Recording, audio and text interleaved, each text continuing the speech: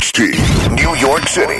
Welcome to Hot 97's Street Soldiers, the hottest talk on radio. Hosted by Lisa Evers. I am so glad you're joining us for this episode of Street Soldiers. Our topic, stop and frisk. I'm your host, Lisa Evers. Follow me on Twitter at Lisa Evers, on Google Plus and Instagram, Lisa Evers Live, and stay up to date with the latest Street Soldiers shows and also my Fox 5 news stories by logging on to my website, lisaevers.com. This week, a federal judge declared that the NYPD's use of stop, question, and frisk is unconstitutional.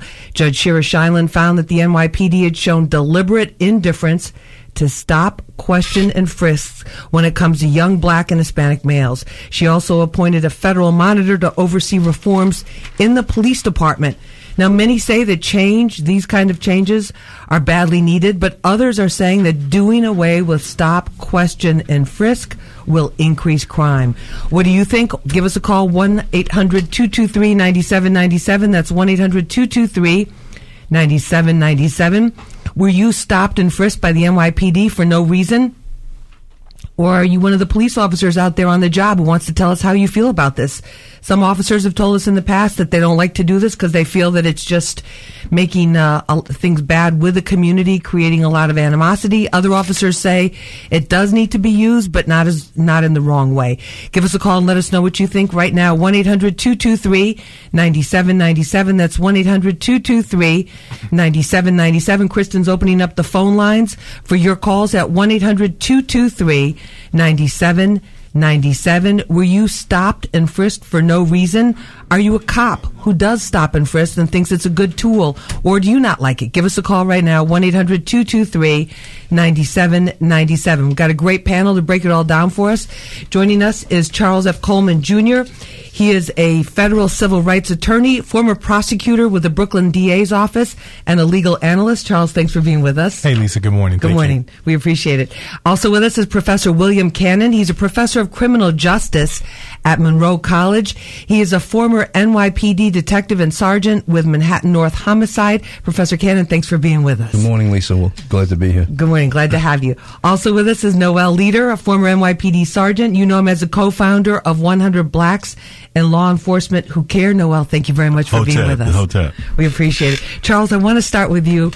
What is the judge saying here? Because people have been talking about this as a bombshell development. Sure. This is a pretty big development in the terms of stop and frisk here in New York City. Basically, after looking at the anecdotal evidence which was provided by both the plaintiff as well as the defendant being the city of New York in this case, as well as the statistical analysis that each side provided, what the judge found was more or less 5 key points. The first one was that the New York Police Department carried out more stops in areas where there were greater numbers of Blacks and Latino residents. That's the first one. The next one was that Black and Latino males were more likely to be stopped than members of other races.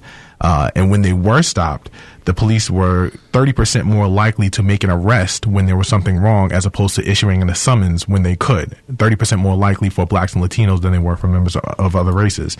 The fourth thing that she found as part of her decision was that during the stops, Blacks and Latinos were more likely to be subjected to the use of force by the police than members of other races. And finally, her last finding was that Blacks were less likely to have further law enforcement action take place after the stop than other members of other races. And what that suggests is that they were often stopped for no reason or for having done nothing wrong, and ultimately those stops yielding no sort of further law enforcement arrest action. Or anything like that. Yeah. Professor William Cannon, you were a police officer, detective, sergeant, dealt with murders. Police Commissioner Kelly said stop and frisk demographically in terms of the ethnicity and race of the people stop and frisk, primarily young Black and Latino men, reflects the people who are creating crime and also the people who are predominantly the victims of crime. What do you think about that? Well, if you look at the John Jay College report, the top 5 precincts where most of the stops occurred was the 2-3, the 7-3, 7-5, 7-9, and the 103, which basically those neighborhoods are people of color. And all 5 of those neighborhoods are very high crime neighborhoods. Over the 6-year period of this study, it showed that these precincts came up time and time again having the most stops. So is that skewing the numbers, or are they stopping the right people? That's part of the question.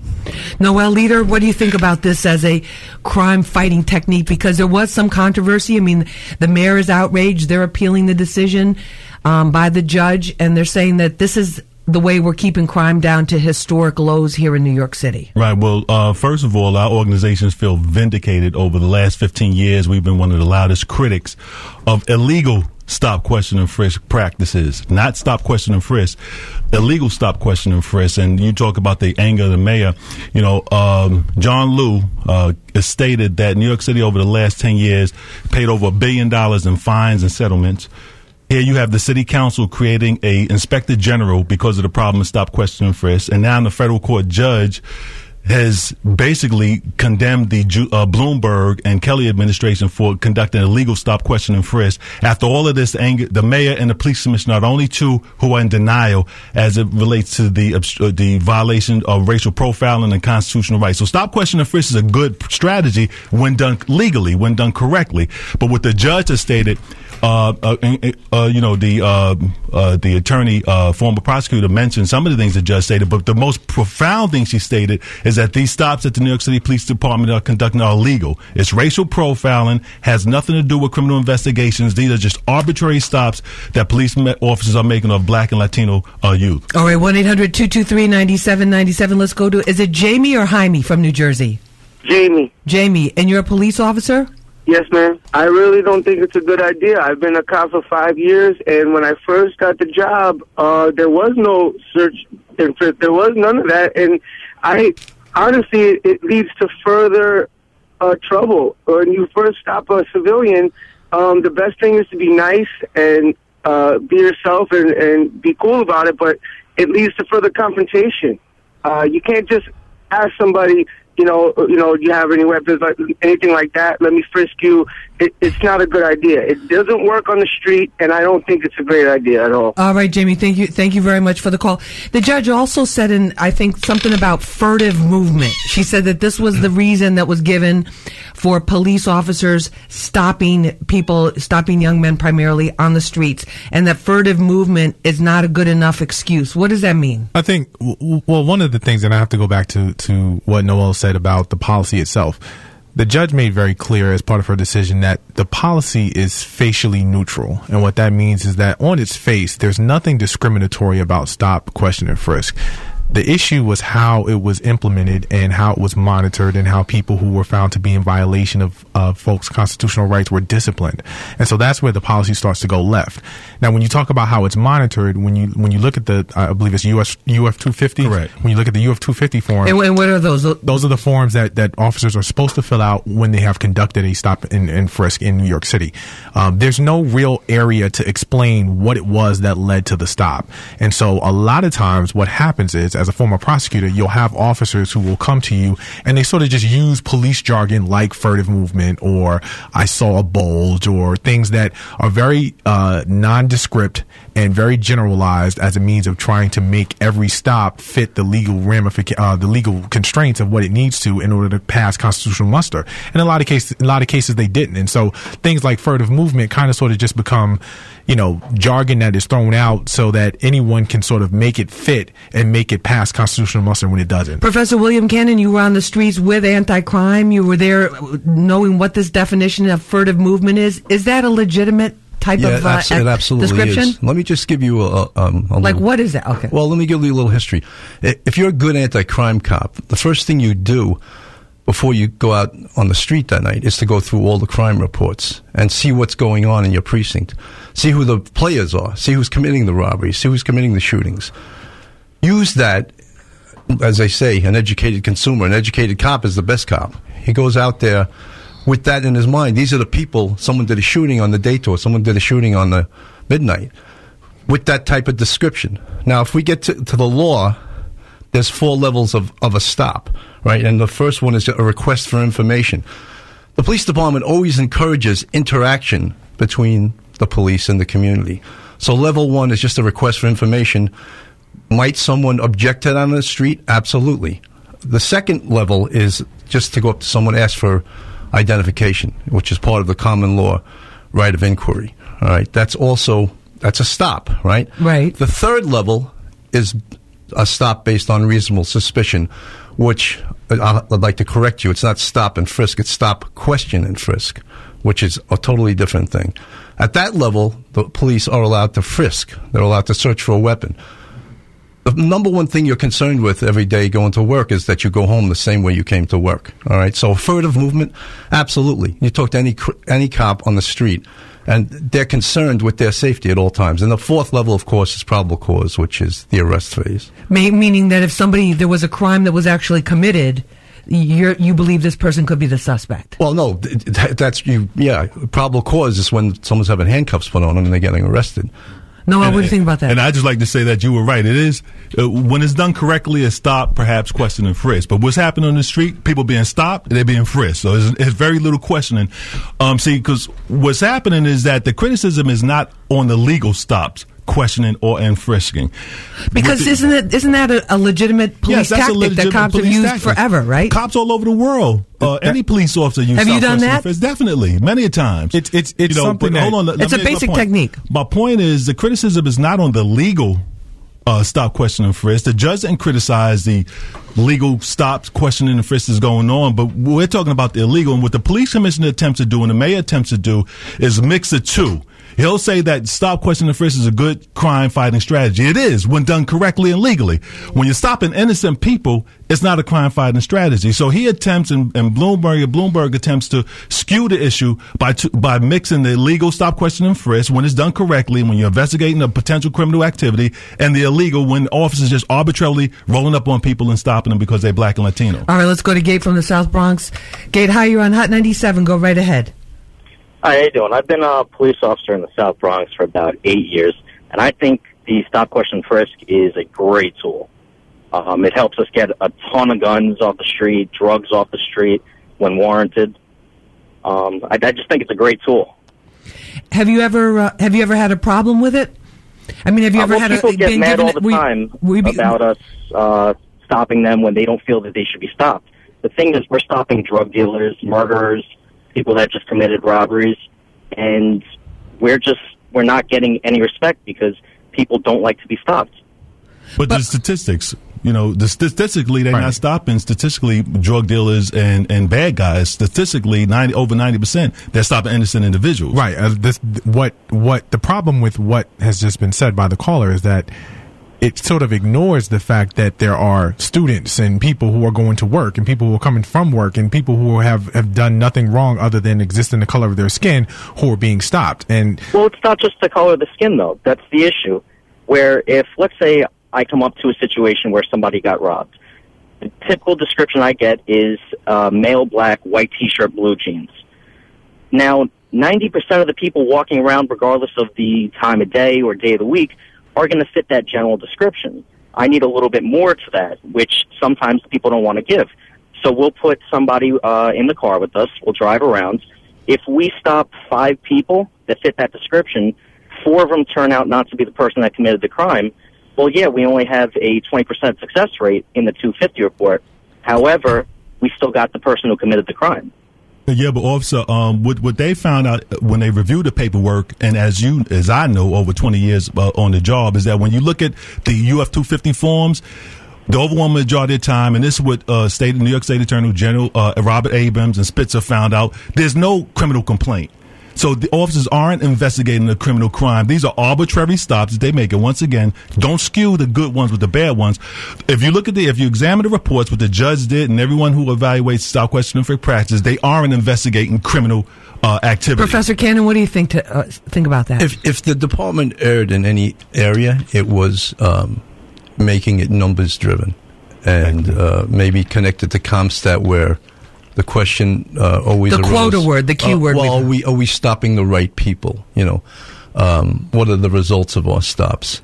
And that becomes the big question. But I don't think you can take this tool away from police officers. First of all, it's a safety issue, and whenever we talk about safety, they're going to err on the side of keeping the officers safe. If you're going to say we're just arbitrarily stopping, I don't believe that's the case, that we're arbitrarily stopping people because of race. As I talked about before, there's 5 precincts that are all precincts that we would consider precincts of color, where the most stops have occurred. 3 were in Brooklyn, 1 in Manhattan, 1 in Queens. So that's going to drive the numbers up high. But has there been some numbers-driven UF 250 stop, question, and frisk? I think there'd be some naivete if you didn't think that was the case. Gabe, were you ever given a quota, anything like a quota? I've never been given a quota. There have been bosses that say, oh, well, you can try to, but we all know the quotas are illegal. They can't tell us go out and write this many summonses or stop this many people, because as police officers, we're going to just straight up say no. And we have. All right. Well, listen, thank you very much for calling in. We appreciate it. Well, thank you. Guys, have a good day. All right. You too. 1-800-223-9797. That's 1-800-223-9797. We're talking about stop and frisk. Have you been stopped and frisked? Stopped, questioned, and frisked? Give us a call right now, 1-800-223-9797. Let us know what you think about that. Now, what about let's get back to this numbers thing, because this seems to be where the big contention is. It's productivity. Police experts will say, we have to measure the productivity of the officers. Even though crime is going down, there have to be other measurements. Professor, what about that? Well, one of the mentalities is that the more people you stop, if you're going to stop someone on a street corner, say that who's out there selling drugs, right? And pretty much anyone knows that's been a police officer, there's a gun on that drug spot somewhere, under a car. It's around, right?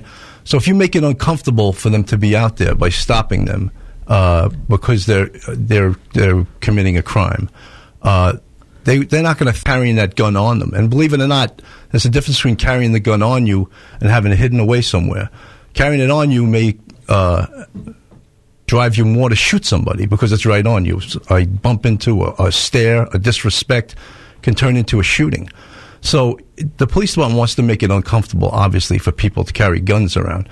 In the 1990s, the early 90s, children are getting shot in their beds because drug dealers were out on the street exchanging gunfire. And we can go back to the days of 2,200 murders like in 1990, right? Or we can go back to 416 like we had last year. Do I think that stop, question, and frisk impacts these numbers? Absolutely. Can we find a better way to do it? A more constitutional way to do it? Absolutely. But I don't think the proverbial throw away the baby with the bathwater and get rid of it. We can't do that. Charles, the judge, she's asked for these reforms. Tell us about those. Well, she has taken the liberty, and one of the things that she talked about in her opinion, which she dealt with the remedies that she suggested, was that she looked to have input from PD and from the city, and that the city was uncooperative in providing that. And she basically made it very clear that she would have liked to have more input from the city about how to go about those reforms, but yet there was no cooperation and was no participation from the city in that process. So what she essentially came up with were a bunch of different measures to try to work around reforming stop and frisk to conform to constitutional rights. One of them was a permanent injunction, obviously, against discrimination being a part of this policy being implemented. Also, she appointed a person to oversee the transformation of stop and frisk. That person, Peter Zimroth, he's a former prosecutor, a former assistant in Manhattan, and now he's a partner in a private firm in the city. She also suggested the revision of NYPD forms to include more specifics, and you've already seen in Newark, New Jersey, there's also there's a new transparent stop and frisk policy where a lot more of the data is being recorded. So this decision has had an impact across the country already, and it's not even 2 weeks old. The judge, as part of her decision, she also is making it mandatory for body-worn cameras for officers who are in precincts of the highest numbers of stop and frisk. The cop is wearing a camera on his body. Yeah. Or her body. And that is what they're moving for. Currently, the police union is fighting it. PBA is fighting it. And finally, she's also, and this is, I think, one of the most important pieces of the remedies that's not being talked about. She has called for collaboration between community groups as well as the city and the police department to get together, to sit down across the table from one another and try to engineer collective solutions toward better community policing in communities of color. Noel, what about the body cameras? Excellent idea. I think cameras are a way of protecting the police officer when he's accused of doing something illegally. New York City and the police department has installed cameras throughout the entire city, and it's they talk about cameras as it relates to red lights. So cameras are good. I know the PBA president has stated falsely that this is an obstruction for the officer when conducting his duty, and he laid claims that we already have a lot of equipment on our belt, which is true. But the lightweight cameras, it's the size of a beeper, like a Go Cam, right? Yeah. That's not going to obstruct the police officer. But what it is going to do is give everyone a clear indication of exactly what the officer is doing in regards to stop, question, and frisk. Most of the time, the only people who don't want cameras around is when they're doing something that's not legal. I think the camera idea is an excellent idea. And, it'd be interested to see, once the cameras are implemented, the number of stops, whether they go down. Well, the stops have already gone down this past year. Professor Cannon, what do you think about the camera idea? I think it's borderline ridiculous. First of all, as an experienced officer, I find that to be that some group of lawyers or bureaucrats are going to look at my stop and determine whether I had probable cause or, reasonable suspicion or not is outrageous, because I have skills that they don't have. And they're not going to be able to see everything on a camera that I saw on the street, for example. And for them to now be Monday morning quarterbacks and say, oh, we don't think that reached reasonable suspicion. And what it will become is officers becoming scarecrows out there and doing absolutely nothing, standing out there just as omnipresence and not having interactive police work, which is ultimately what drops crime. I think that one thing that has to be clear, I don't know that anyone today has said that stop and frisk or stop, question, and frisk is a bad policy. I think we have to remember what we are talking about is a problematic implementation, monitoring, and supervision of what is intended to be a facially neutral policy. And the key to stop and frisk being effective, at least from a former prosecutor's point of view, is good police work. And I think that that's something that has sort of been, said as a theme across the table. It's not a scorched earth, wide net sort of execution. And I think that's where the problem came, because this was something which was used by officers who weren't coming in to look at the crime reports for the day and who were being indiscriminate about their application.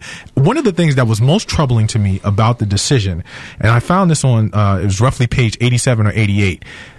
State Senator Eric Adams was testifying about a conversation that he had during a meeting with former Governor David Paterson as well as Commissioner Ray Kelly. And during that meeting, Ray Kelly said, according to Eric Adams, that yes, Black and Latino men were targeted because there was a desire to instill fear in them that every time they leave the house, they know that they could be stopped by the police. Exactly. That's ridiculous. Now, when you have that sort of statement being said to a former state governor, a former governor of New York, who is himself a black man, in front of another state senator who is also a black man, and you have a police commissioner who is as comfortable saying that as if it is a fact like the sky is blue, that demonstrates an institutional indifference to the civil rights of New York City citizens. And that's a problem. Can I point out something erroneous about what the professor stated?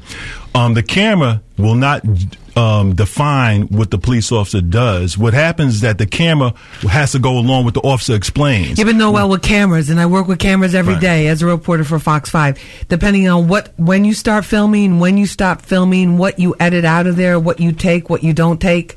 I mean, that's... But it'd be on at all times. So my point is that the camera... Theoretically. Along with the officer's explanation... what's happening now, hold on a second. Right now, presently, the officers are just making up stories, and it's clear when you look at the paperwork, when you see what's going on. The camera, along with his testimony as to why he stopped the person. So you're pro-camera. Professor Cannon, you're opposed to camera. No, I think it's sort of outrageous, really, when you think about it, because say you're in an unmarked car or a radio car and you see someone with a bulge on their side and the way they're walking, it looks like they have a gun. Is the camera going to catch that? No, but it won't. I can tell you right now, it won't. But what the camera will do, and this is important, is when that case goes to trial, when that gun is recovered, and when that case goes to trial, and when that officer takes the stand and he begins to testify about his interaction with that citizen, it'll be recorded. Yeah, and when that citizen gets no gun, and when that citizen gets on the stand, I just want to not take a position on the cameras, but I just want to say reality check in terms of, like I said, somebody that works with cameras every single day is the lighting is usually bad in these situations. It's usually close quarters once it gets down to the most critical moments. Right. And it's very, very difficult to get a clear picture of what's... That wasn't the professor's point. The professor's point is that people are going to be Monday morning quarterbacks, which is not true. The cameras... Well, what if they're going to be Monday morning quarterbacks on incomplete pieces of information? No, but I'm saying if you have something on camera and the officer's testimony contradicts what everyone is looking at, then that's problematic. Professor, let me give Professor Cannon a chance to respond real quick, and then we're going to take a break. Well, first of all, in that same scenario I gave, you're in a normal car, you see someone that appears like they have a bulge, and you make the stop. What if that stop escalates because, say, the person doesn't have a gun, right? Did you still have reasonable suspicion of these Monday morning quarterbacks, these bureaucrats, these lawyers, these judges that watch this video? And now, in judgment of the officer, how are they going to be? Are they going to be, wait, he stopped the guy. The guy had no gun. We didn't see anything as far as the camera. We're going to take a piece of that officer. That's what's going to happen. And what it's going to do, it's going to paralyze street cops to doing nothing. All right, well, when we come back, we're going to talk about what it's like when it happens to you, when you're stopped, questioned, and frisked, and you haven't committed a crime, because one of the other statistics that was very significant about this whole issue was the youth of the people that are being stopped, as young as 14. Most of them, I believe, were 14 to 21 or 14 to 24, and many in their early teens. So we're going to talk about that as well. You're listening to Hot 97 Street Soldiers. I'm your host, Lisa Evers. Follow me on Twitter, @Lisa Evers. Check out my work and the shows. You can log on and get previous shows from our free podcast on lisaevers.com. And let me let you know, Hot 97's on the Reggae Tip. Your free tickets all weekend long. Live performances by, oh my gosh, this is unbelievable, Beanie Man, Movado, Shaggy, just a whole bunch of artists. Friday, August 30th at Hammerstein Ballroom. Tickets on sale now at Ticketmaster. We'll be back with your calls at 1-800-223-9797. Yeah, what up? This is Styles P the Ghost, and this is Street Soldiers with Lisa Evers. Real issues, real politics, and real people. Only on Hot 97. Yeah, Ghost told you so. That's right, baby. Lisa Evers, Hot 97 Street Soldiers. Follow me on Twitter @Lisa Evers. Hit us up on Twitter right now @Street_Soldiers, and maybe we'll read your tweet on the air. Also, check me out, lisaevers.com. You can find it all there. Podcasts, Fox 5 shows. Do you know about the Q Pen? You got to check that out. That's on lisaevers.com. And also Twitter, and all the social media links are there as well. We are talking about stop, question, and frisk. This week, a federal judge said what the NYPD's been doing is unconstitutional. We're talking about what that really means, what that can mean for you, and taking your calls at 1-800-223-9797. Joining us in studio, Charles F. Coleman Jr., federal civil rights attorney, former prosecutor with the Brooklyn DA's office, and a legal analyst. Professor William Cannon, he's a professor of criminal justice at Monroe College. He was with the NYPD, former sergeant with Manhattan North Homicide. Also with us, Noel Leader, former NYPD sergeant, co-founder of 100 Blacks and Law Enforcement Who Care. And let's go to Juan right now from Brooklyn. Hey, Juan, you're on Hot 97. Go right ahead. Hey, first of all, good morning. Good morning. Just to give you a little history, I grew up in the area of Bushwick in the confines of the 83rd Precinct. And, growing up in this neighborhood, I've seen it numerous times. I've been pulled over. We had street crime units just jump out on us and just basically stop, frisk us, ask us questions where we're going. And on occasion, even on one occasion, it happened twice. One right after the other. Were you ever arrested at any of those times? No, I was never arrested. We were just simply walking home.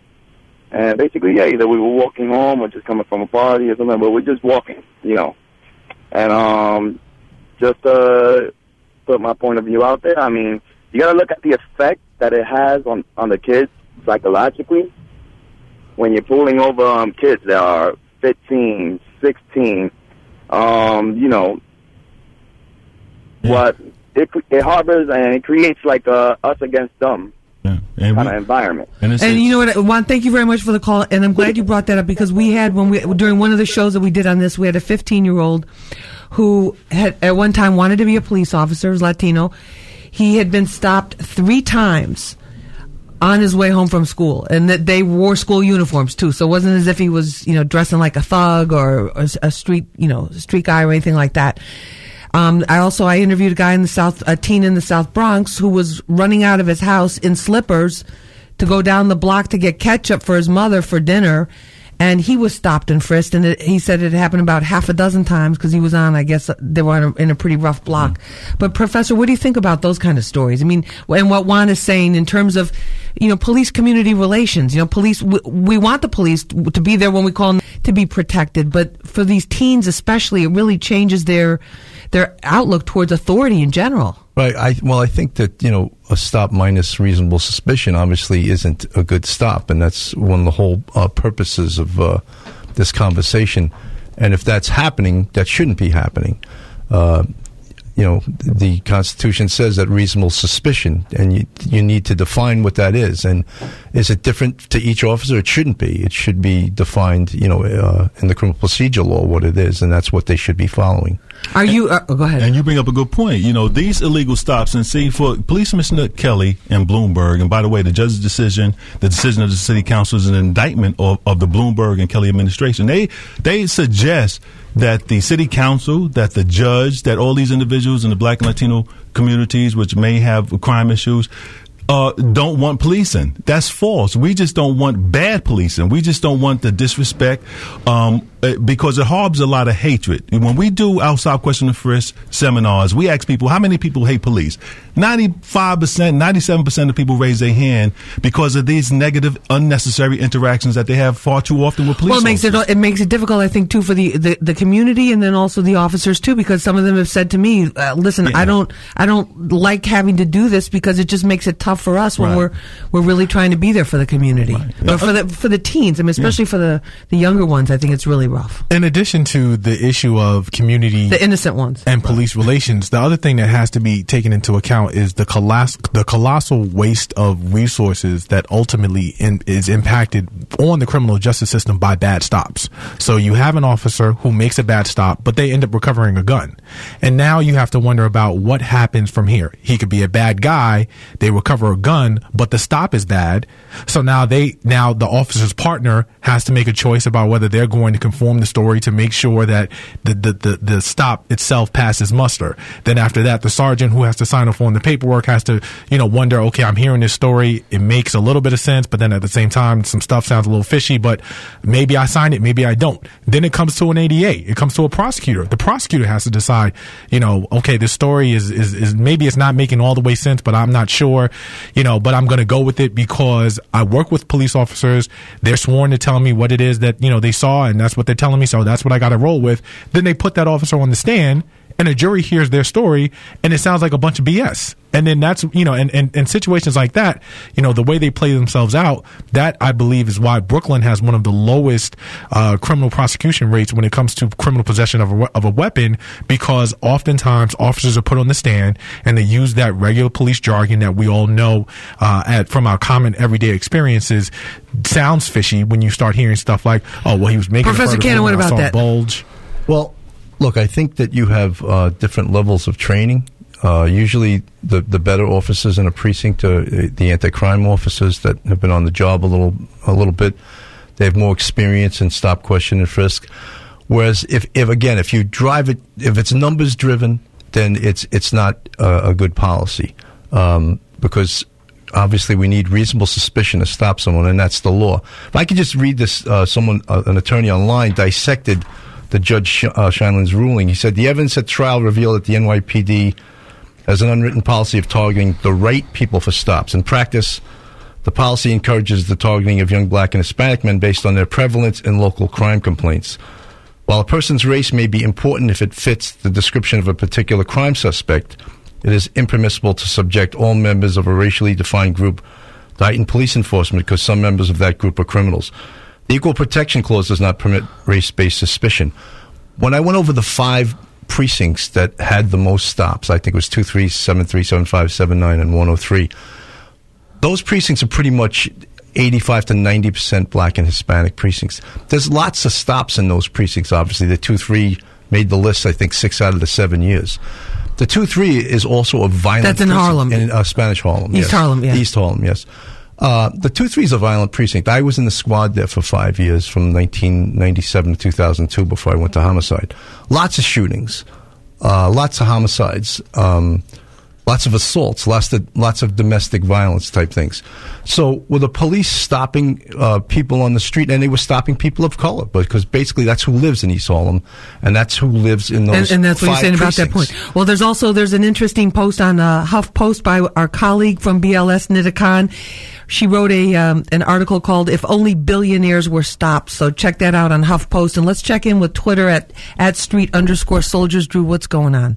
We have a tweet here from Daniel P_31 who says that he's a black male, he lives in Brooklyn, and he's never been stopped and frisked. He believes that we do need more police in the hood to regulate the streets. All right, let's go to David from the Bronx right now. David, hi, you're on Hot 97. Go right ahead. Oh, good morning. Good morning. I was stopped in Manhattan, 32nd Precinct, sitting at the Dunkin' Donuts in my, Escalade, brand new. They come up to the car. I show them my ID. I'm a retired correction officer. That wasn't sufficient. They asked for my license and registration. They checked. They came back, stepped out the vehicle, put me in handcuffs, dragged me to the precinct, tossed my car, searched my phone, civilian complaint, upheld the complaint, and, of course, there's a pending lawsuit. Why did they stop me? Are you black or Latino?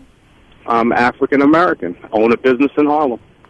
$1 billion over the last 10 years, according to John Yoo, that the New York City Police Department had to pay in settlements and fines.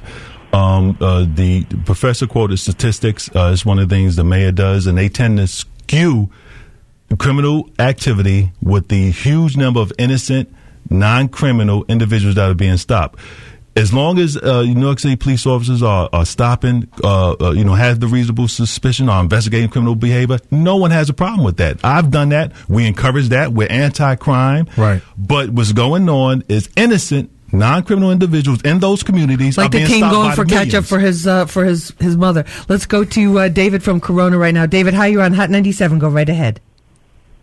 Hello? Yeah, David, you're on the air. Go right ahead. Yes. I was coming out the beach, and I had nothing on but some tights on and some sandals. So when I was driving 2 blocks, I get pulled over. Okay. They tell me to come out the car. Me and my friends, we come out the car. They have me bend over the hood, and out of the 4 cops, 3 of them searched me. 2 searched me inappropriately because all I had was tights on. So there's no need for you to try to swipe what's behind me. So it's like they were digging for something. All right, you said you had what on you? Just tight pants and some tight pants, okay. Some tight shorts. Well, okay. You can definitely see my size. Everything down, everything from my waist up. Anything that was covered was my private part, and that's it. And so, did they arrest you or write you a summons or anything? No, but the way I was searched, there was no point in them searching for me like that. And did you file I couldn't go to the precinct because I felt so ashamed. Right. Yeah, the officers most likely, I'm not saying, I don't know what happened, but in far too many instances, officers just fishing. They're doing these unconstitutional stops because they look, and there's the concept, if you remember the old street crime concept, if you stop 100 people, one person will have a bag of weed, one person might have a knife or a gun. So, but that's illegal. You cannot do that. It really reminds me of the saying that, men lie, women lie, but numbers don't. And the numbers in this case are very clear. The overwhelming majority of stops do not produce any contraband, nor do they produce further law enforcement activity. What is that, like 80-something percent or 90%? Close to like 86%? It's closer to the 90th percentile than it is to the 80th. And what that suggests is that while there may be, in some instances, very good police work which is taking place as part of these stops, that in most cases, that police are guessing wrong. Whether they're guessing wrong because they're guessing too often, or whether they're guessing wrong because they just maybe had an off day. What the judge found was that regardless, or because they have to show a lot of activity, right? Regardless of whether it's internal institutional pressure, the officers. Just let me finish one point. One thing that was said during the as part of the opinion was the use of targeting the right people, and that quote I thought was very powerful in terms of who's targeted for stops, because while the NYPD has made the argument that, well, more blacks and Latinos have been stopped because they're the ones committing the crime. That in and of itself only ultimately supported the argument that there was racial profiling going on. Professor Cannon, what about that? Well, we also must understand what generates a UF 250, right? That's the form for stop and frisk. Stop, question, and frisk. Stop, question, and frisk. Stop, question, and frisk. Right. Excuse me. If an officer stops someone on the street by the use of force, if they stop themselves, if they stop someone and it leads to an arrest, those are the incidences that are supposed to lead to a UF 250. So if you stop someone on the street, like in the first way, and just a request for information, how intrusive was that? But yet that's going to generate a UF 250, stop, question, and frisk report. Was that intrusive?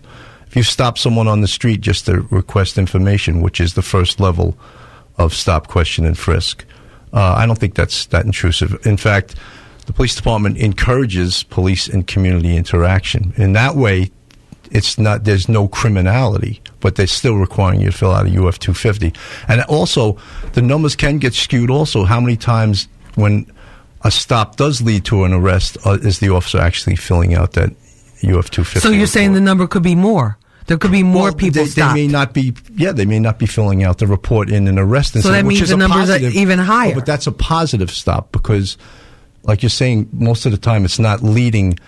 A stop is not leading to an arrest. But many times when a stop does lead to an arrest, they're not filling out. But the if UF you have 80 report. to 90% of the stops not leading to any criminal activity, I think about 6% was the statistic lead to actual convictions or actual arrests. Excuse me. Is that an effective use of resources, and is that smart policing? The argument would be, as long as there's reasonable suspicion in those stops, these stops also They're are necessary. being used as a preventive measure. But let me say one thing: if the officer does conduct a stop and it leads to an arrest, he's mandated to fill out the report. Well, he's supposed to. I'm not sure that. Well, as a supervisor, right. When you critique the officer as why he made the arrest, and if it was a result of the stop, when you analyze his paperwork, one of the things you're going to look for is a stop question. All right, let's try to get in some calls here. Troy from Harlem, go right ahead. You're on Hot 97. Hello? Hey, Troy, you're on the air. Go right ahead. Hey, good morning, Lisa. Good morning, gentlemen. I was just listening to what you guys are saying about the stop and frisk. I'm a prodigy of Spanish Harlem, so I'm part of that statistical outcome when it comes to officers stopping you and not really having a probable cause. So, like the professor said, that it's supposed to be stop, question, and frisk, but normally what's being done is it's being more or less being stopped, frisked, and then questioned. So, again, I want to know, really, what is the statistical, when you take in the geographic area where most of the stop and frisk are conducted, it's being conducted in Harlem, it's being conducted in the Bronx, in the urban areas.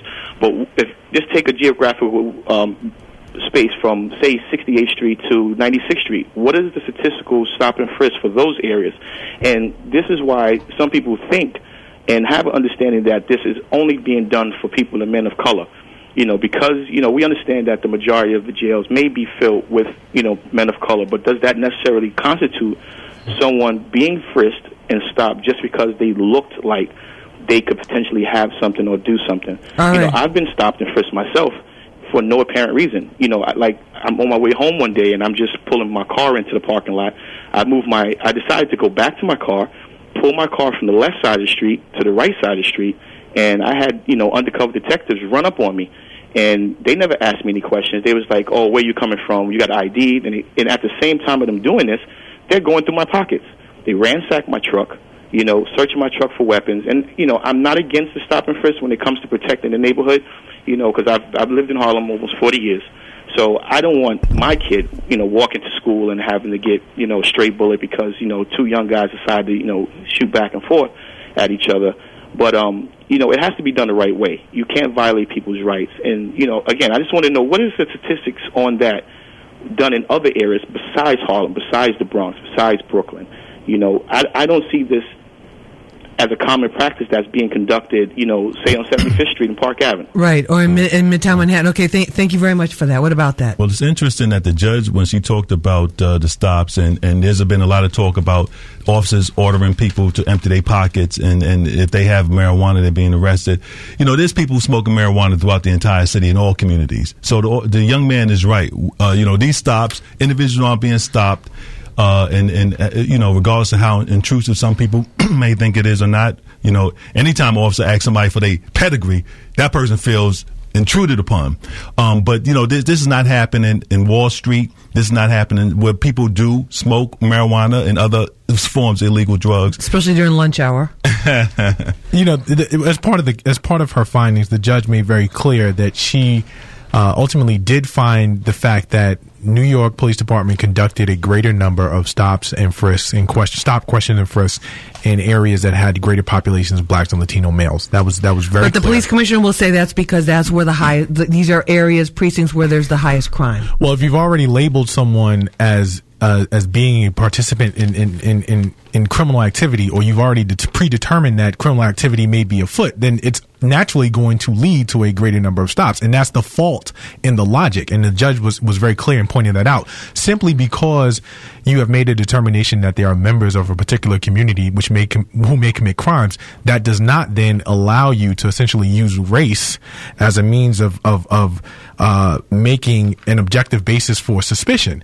One thing that has to be said, and real quickly, because we're almost out of time. Very quickly.